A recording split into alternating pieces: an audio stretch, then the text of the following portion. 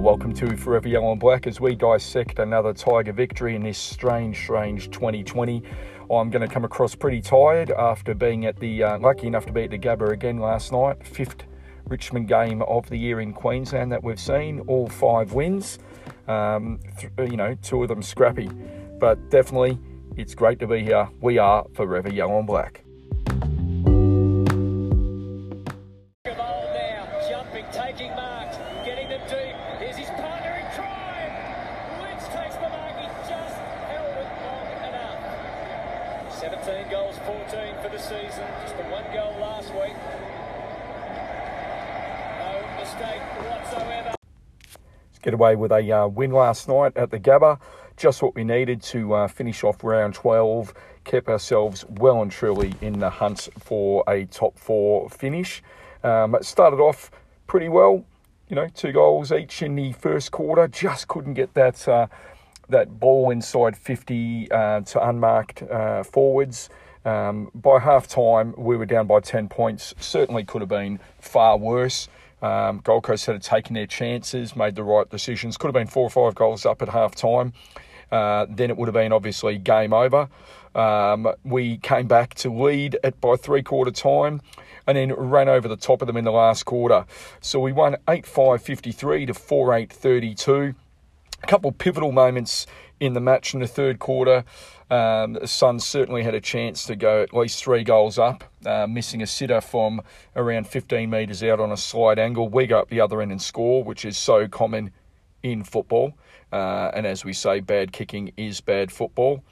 Best on ground last night was pretty tight. Number of contributors there. Vostone down back was a general. Bolter was fantastic, keeping the emerging king goalless. A few donuts on his record this year. He's kept a few players to 0 goals after having a bit of a down game against Port. And certainly, as we said, Cochin in the middle. Dusty didn't have as many possessions, but when he did get the ball, was silky again. Rewalt and Lynch came good in the second half.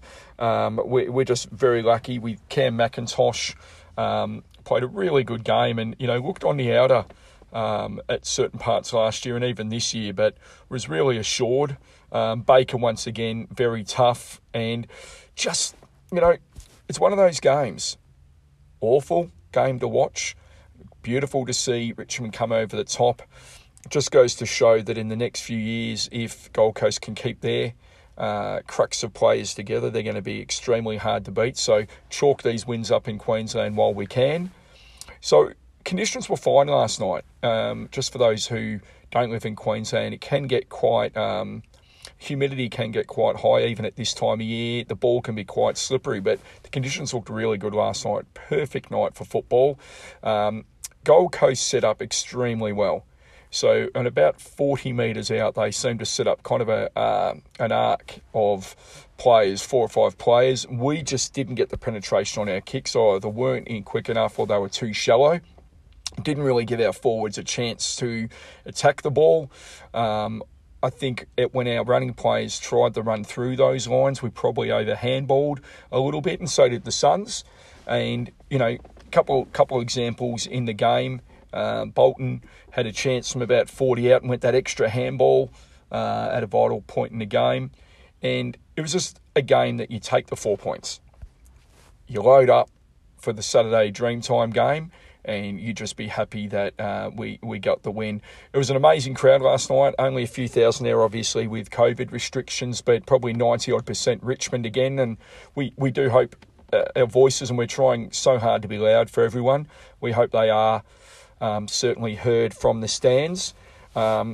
We do feel for our fellow Richmond supporters around the country. We hope you're coping okay.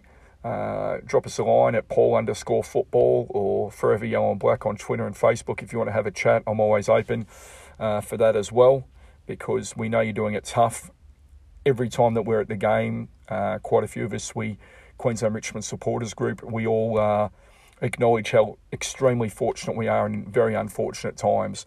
So, whilst that might not help you, we hope to some extent, certainly, that gives you some heart. We really are thinking of you. So, we dominated the game in terms of possessions. Disposal efficiency, if you want to look at stats, was 70%. Didn't feel like that when we were there. Effective inside 50s, 41%. We had 22 shots from 54 inside 50s. Now, that's a massive amount of inside 50s, and we just really struggled to take advantage of that. And it really shows, statistics and damn lies, as people say, but went inside our 50 54 times. Now, Gold Coast rebounded from those 54 times on just over 40 occasions. So they really, I think the most disappointing thing was that we didn't contest a lot in the air. I think we gave up 16 or 17 marks inside our 50, which is just so disappointing.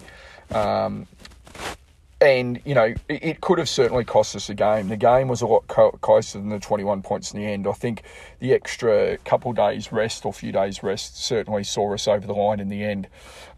Definitely looking at some of the players who may have to make way. A lot of talk that Pickett should make way, but I thought he was really good last night. A couple of times, yes, he got in the way of teammates, but when he got the ball, he just seemed assured, kicked a beautiful left-footed goal as well.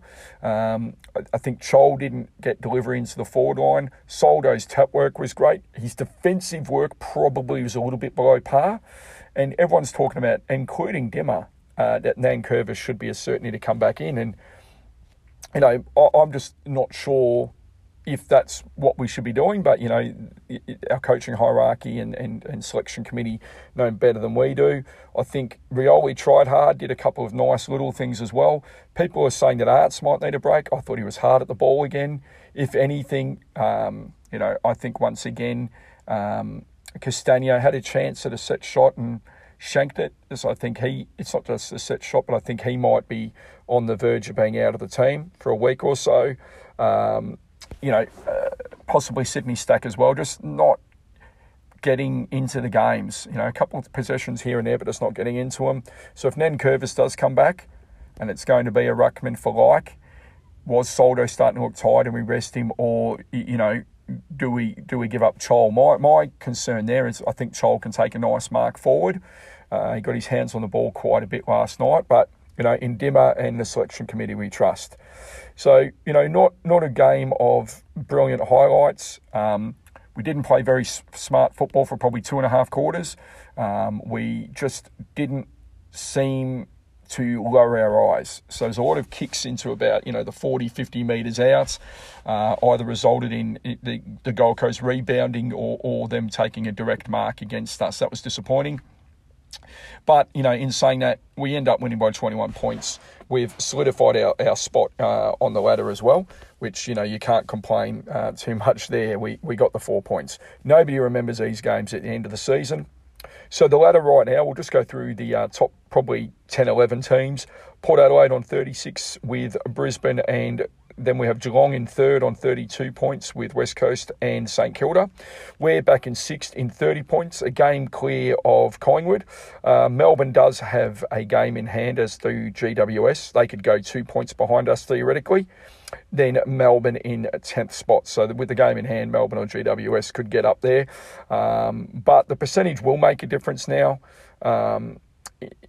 In terms of, having a couple of teams with draws, including Essendon on the 22 points. I don't think they'll catch us, but, there's that possibility there. So the Gold Coast, a couple of missed opportunities in the last few weeks. They've lost 3 games by, a couple of goals or less. And obviously we're still in the game last night, so they'll be ruining those opportunities, but I don't care. Go us. Go Tigers.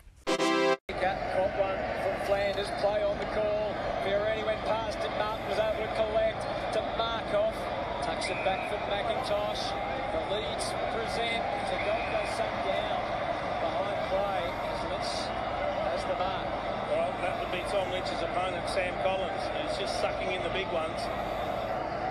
He might have popped one. Kicked one earlier tonight, and now he has 2. Lynch and Collins, and Lynch just throws the swinging arm, which sucks the gas out of him.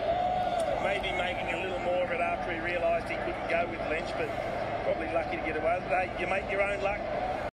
Yeah, a lot of talk in social media and media circles in regards to Tommy Lynch's love tap to Sam Collins that I believe was actually further kind of blown out of proportion, because I think Jake Arts actually had a little bit of a punch as well. It was the one that probably put Collins down and led to Lynch actually getting free in a lead and ended up kicking a vital goal in the game. Dimmer and Jack in different interviews last night said they liked the aggression from Tom. Jack thinks he plays better when he's on the edge. I honestly don't think there was much in that last night. Do we need to eradicate it from the game? Yeah, sure. If you're going to do it, just do it from the start of the season and suspend every single player who does it, because the fines are doing nothing at all. So, even with my Richmond hat on, if at the start of the season they said that's a week and players did it, you go, yeah, sure, fine, we can cop that. But to say a player needs a week for that, you need to go through and look at a lot of different things like that. The commentators that are former players that played in the 80s and 90s and early 2000s, when behind the scene hits or behind the play hits happened, dropping the elbows in marking contests, all those kind of things happened. The hypocrisy of these, I don't want to say idiots, but pretty close to whatever word you want to find for that. For them to come out and say how much of a bad act that was by Tom Lynch last night, come on, seriously. If you did that in a game, and come on, people like Brownie, you did that in a game and you got suspended, you'd be ropeable. Now you guys are calling out for suspensions and so forth. And Gary Lyon, obviously soft as butter, mate. Some of the crap you come out with, how you've still got a gig on TV, I don't know. But look, nevertheless, was it stupid? Yep. Does he need to get rid of that kind of stuff? Yep. You can be aggressive, do the push and shove. You don't need to hit someone in the stomach. If it's going to make him play better, yeah, stay aggressive, mate. You can be the smiling assassin. Other people today in social media and so forth have said he's a dog and a horrible man. They wouldn't have a beer with him. Yeah, I'd have a beer with him, no problems at all. Is he a dog? Well, if he is a dog, fantastic, because I think dogs are brilliant. I love dogs. I don't know many people who don't. But in all seriousness, we're a big club now again. People want to hate on us. I say fine. Hate's, close to love. So let's go with that. Tom, just know where the line is, buddy, and we love you, and that's all that really counts. So that's our say on the Tom Lynch matter. If you have anything you want to say, go to Forever Yellow and Black on Twitter and Facebook, or Paul_football, and join in the Tom Lynch conversation. But I believe that Tom Lynch should just say, I am Sparta.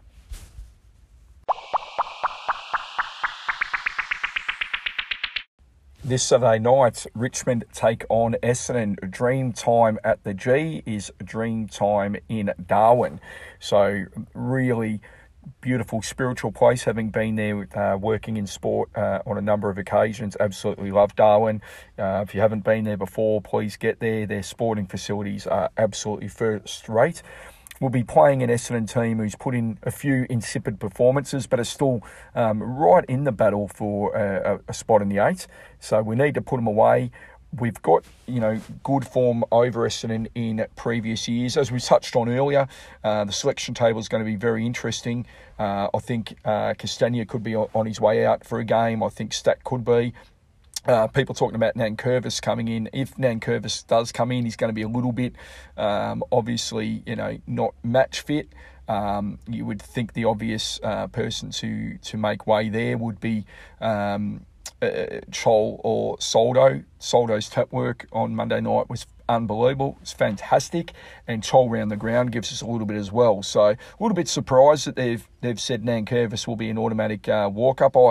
I think there's going to be a really nice little bit of competition coming into the latter part of this season now, with, 5 games to go before finals for us. So it's always good to have competition, but you also want to get a bit of consistency. We've got a lot of players potentially who will be coming back. Obviously, Hooley will be coming back this Saturday. So really, if that happens, it is going to be probably Stack and either Chol or Soto who make way for Nankervis. It's going to be an interesting game. Essendon the hallmarks of Essendon at the moment is a game plan that seems a little bit confused. A lot of possession. They're saying they want to play or they've stated previously they want to play a very Richmond style. Rutten taking a lot of the coaching duties now. Obviously, Blake Carousella coming from Tigerland is trying to instill that it can't automatically be done. And they do seem to be a little bit confused at the moment, Essendon, with their game style. Under pressure, you do revert to type, and a lot of the Essendon players don't seem to know what their type is yet. Am I putting Essendon down? No, I'm not. Are they looking a bit confused? Do they have a lot of injuries? Yes, they do. A good time to take on Essendon. The Dreamtime game, always one of the great events on the football calendar as well. I think our boys are itching to get back in and play again. So it's going to be very exciting. I think that we really need to smarten up those kicks into the forward line. Essendon does have a very good marking backline. So while some backlines might, love the spoiling and so forth with Hurley and co, Essendon does have the ability to take those marks and then be able to rebound with guys like Sard coming off half back and through the middle of the ground. He does seem to take it on. When they take it on, they're going to be dangerous against us, but they also have the ability to turn it over. If they don't take us on, they're going to kick the ball, try and do that possession game, and we're just going to need to play smart and really man up. Get off to a good start. Get off to good habits to start the game, and I think we will beat Essendon. I won't say comfortably, because in the shorter quarters, you don't have that ability to score those late goals each quarter that we have in past years. But if we're going to be a real contender this year, let's get that win on the board. We played pretty poorly, obviously, against Gold Coast in patches and came over the top of them. We didn't play well against Port Adelaide. Could have won that game. A few weeks ago against Greater Western Sydney, we played a great game but couldn't put the score on the board. So we're not far off. We're just a few kind of little points off being right where we want to be. A lot of players returning. Shane Edwards down the track, and obviously we've got Asprey to come back and Prestia in the middle. Don't underrate, and I know Richmond supporters don't underrate the in and under that Prestia gives us as well. So I think we're really well positioned. We do need to win this kind of game and get a bit of gap on the lower part of the 8 and to really close that gap with the upper echelon of the 8. This is our chance. Dream time in Darwin. 27 points. But an easy 27 points win. Once again, give us your predictions at Forever Yellow and Black on Twitter and Facebook. Going to be interesting to see, as we said, who's going to basically get those ruck positions. Are we rotating? Is it on form? Because, winning form's good form. Once again, go Tigers! With the imminent return of Bachar Houli, especially considering that we're playing the Dreamtime game in Darwin, pretty timely to look at his career so far, in light of the fact that we actually got him from Essendon. He was number 42 in the 2006 AFL National Draft. Came across to Essendon, made his debut in 2007 against the Kangaroos. So he's half-back, rebounding player for us. Played 26 games for Essendon between 2007 and 10 for 9 goals. Didn't get the kind of games that obviously he would have really wanted. He's come across in 2011 to Tigerland, 185 games, 33 goals. Been an absolutely brilliant player. Probably unlucky not to win a Jack Dyer medal or even unlucky not to win a Norm Smith as well. He's kicked 33 goals, so it's just been one of the most amazing players. Been All-Australian in 2019 last year. Just one of those players that has done so much for us. Rebounding halfback, just a fantastic disposal of the ball. He is a devout Muslim, and it's just awesome to see that, that's been able to come across, being from a Lebanese background as well. Mil Hanna, probably the last person who came from that background or was prominently from that background. Been married for 10 or 11 years. They have 2 beautiful daughters and a son as well, born this year. One of the reasons that Houli has not been in the bubble up until now. Just a brilliant community leader, inspirational for young Australians and obviously young Muslim footballers as well. He has established the Bashahuli Cup, which is an intra-club school competition for Islamic schools. So beyond the footballer that he is, just an amazing human being. We love him to bits at Tigerland. We love him as a person. He's going to have an amazing career post-football in whatever he decides to do. And, just hope he has a brilliant end to this season as the twilight of his career comes into play. We love you, Basher. We love everything about you, mate. So congratulations, and we're really happy to have you back in the team.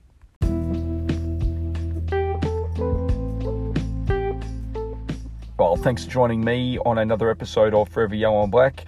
I'm your host, Paul. You can get me on Twitter at Paul_football. You can also follow us on Twitter at Forever Yellow and Black and on Facebook at Forever Yellow and Black. Join in the Tiger conversation. And as always, go Tigers!